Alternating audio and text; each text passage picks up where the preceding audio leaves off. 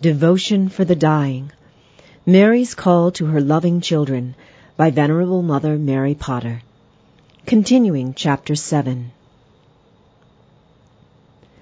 What was next to the love of God in that heart of burning love, the heart of Mary?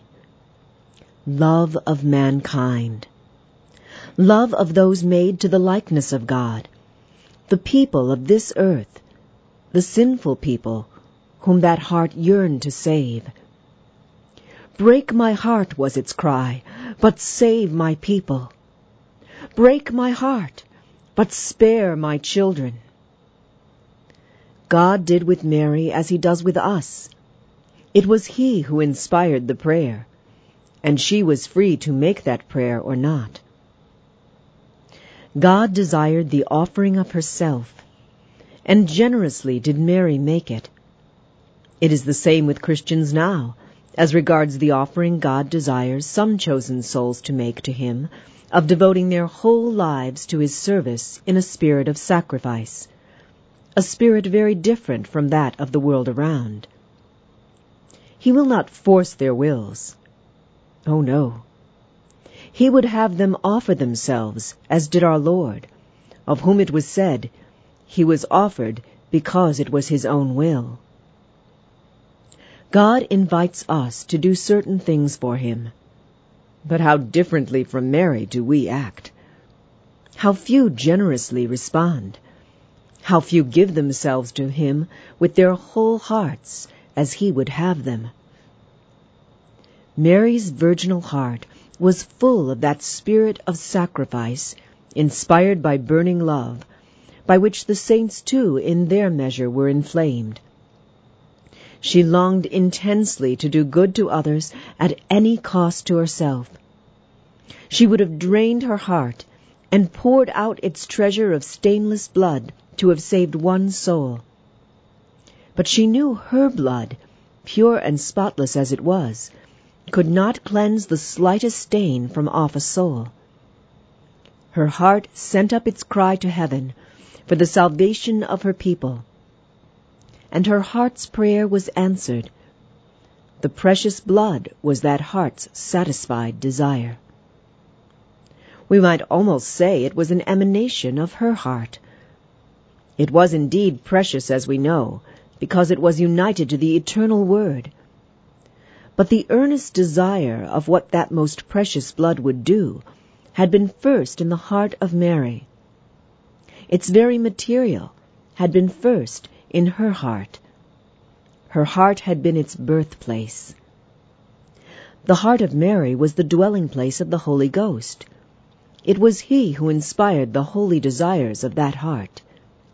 It was he who fashioned the first drops of the precious blood from the pure drops of her own heart's blood.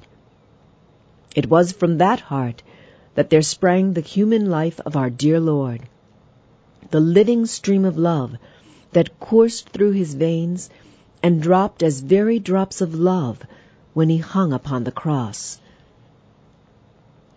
Does God love that motherly heart?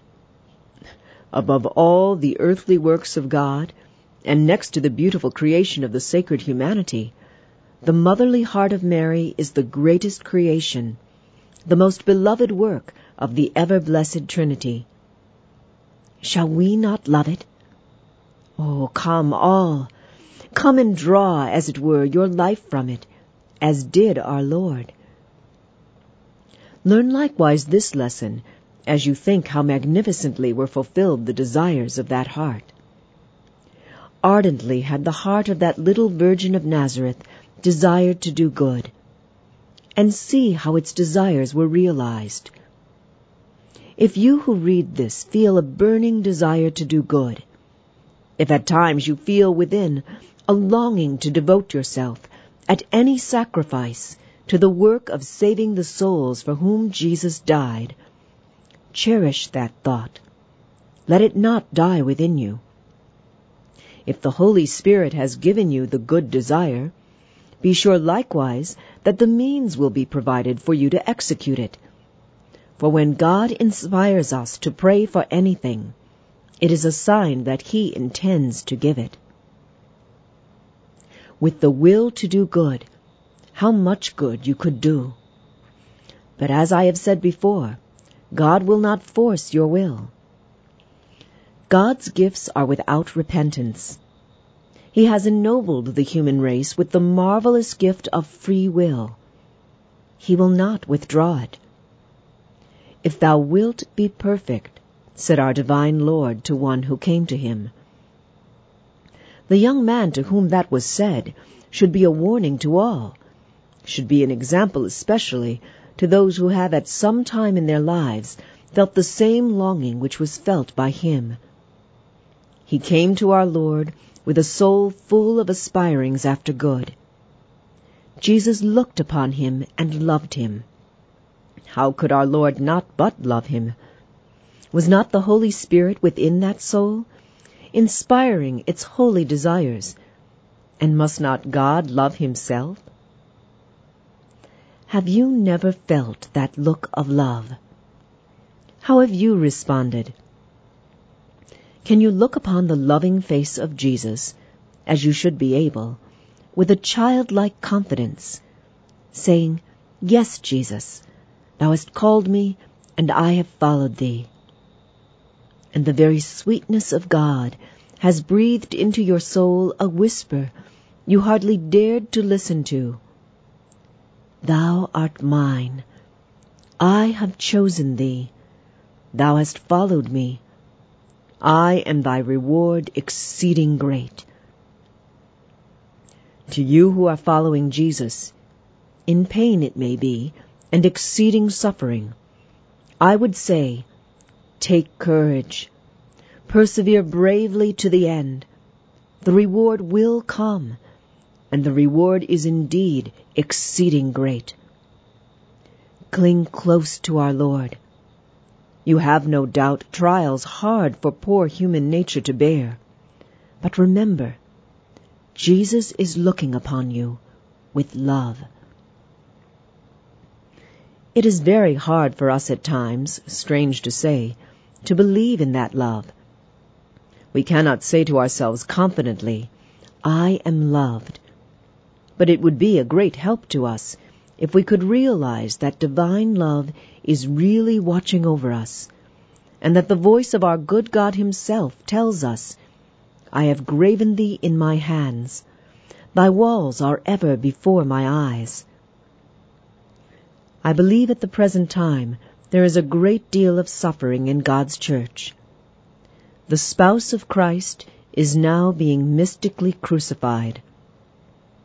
Those who love our Lord best are suffering with his spouse, and Satan seems to have been permitted to exert a strange power.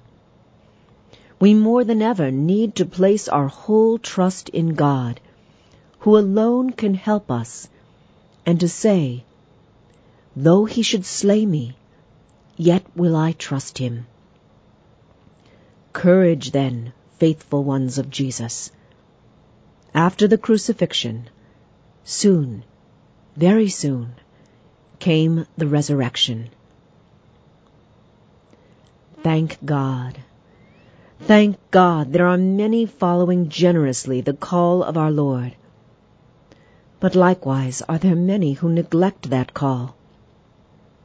I believe that there are many who have turned a deaf ear to the sweet voice that said, Come, who have answered the loving look by a cold glance, by an averted face. To you who have done this, I would speak a word. The young man in the gospel, who sought to know what he must do to be perfect, when he had the gracious invitation given him by our Lord to follow him, responded not to that call, to the grand vocation offered him. What is the opinion of some doctors of the church regarding the ultimate fate of that young man? They think that he was lost. They argue so from the words of our Lord.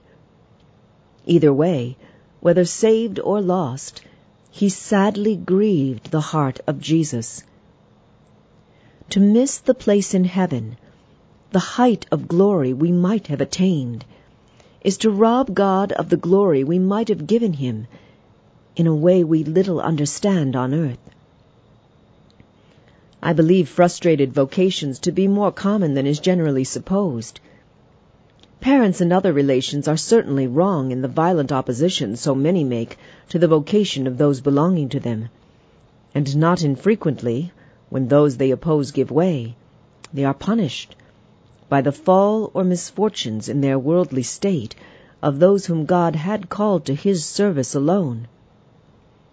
But I repeat again, if those who have felt this call from God keep their will steady, if they perform well their religious duties and the duties of the state of life they are then in, if they are persevering in prayer, most certainly there will be a way opened to enable them to follow their vocation at some time of their lives. Parents who have opposed the vocation of your children, think of this. Remember, if your children are faithful to God, their prayers will be answered in a way you and they reckon not of. Then beseech God to change your resolution. He beholds your will. He sees the tenacity with which you adhere to the determination not to give to God what He asks of you, what it should make your heart rejoice to be able to give Him.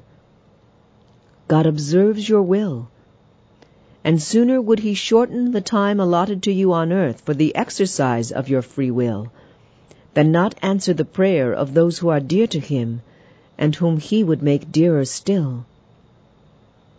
Their prayer is that He may remove the difficulties surrounding them. They think not how it may be answered, but God is master of life and death. On your deathbed your children might pray that your life might be prolonged, and He would not listen. He does not force the will opposed to Him, but He can and will stop the exercise of it.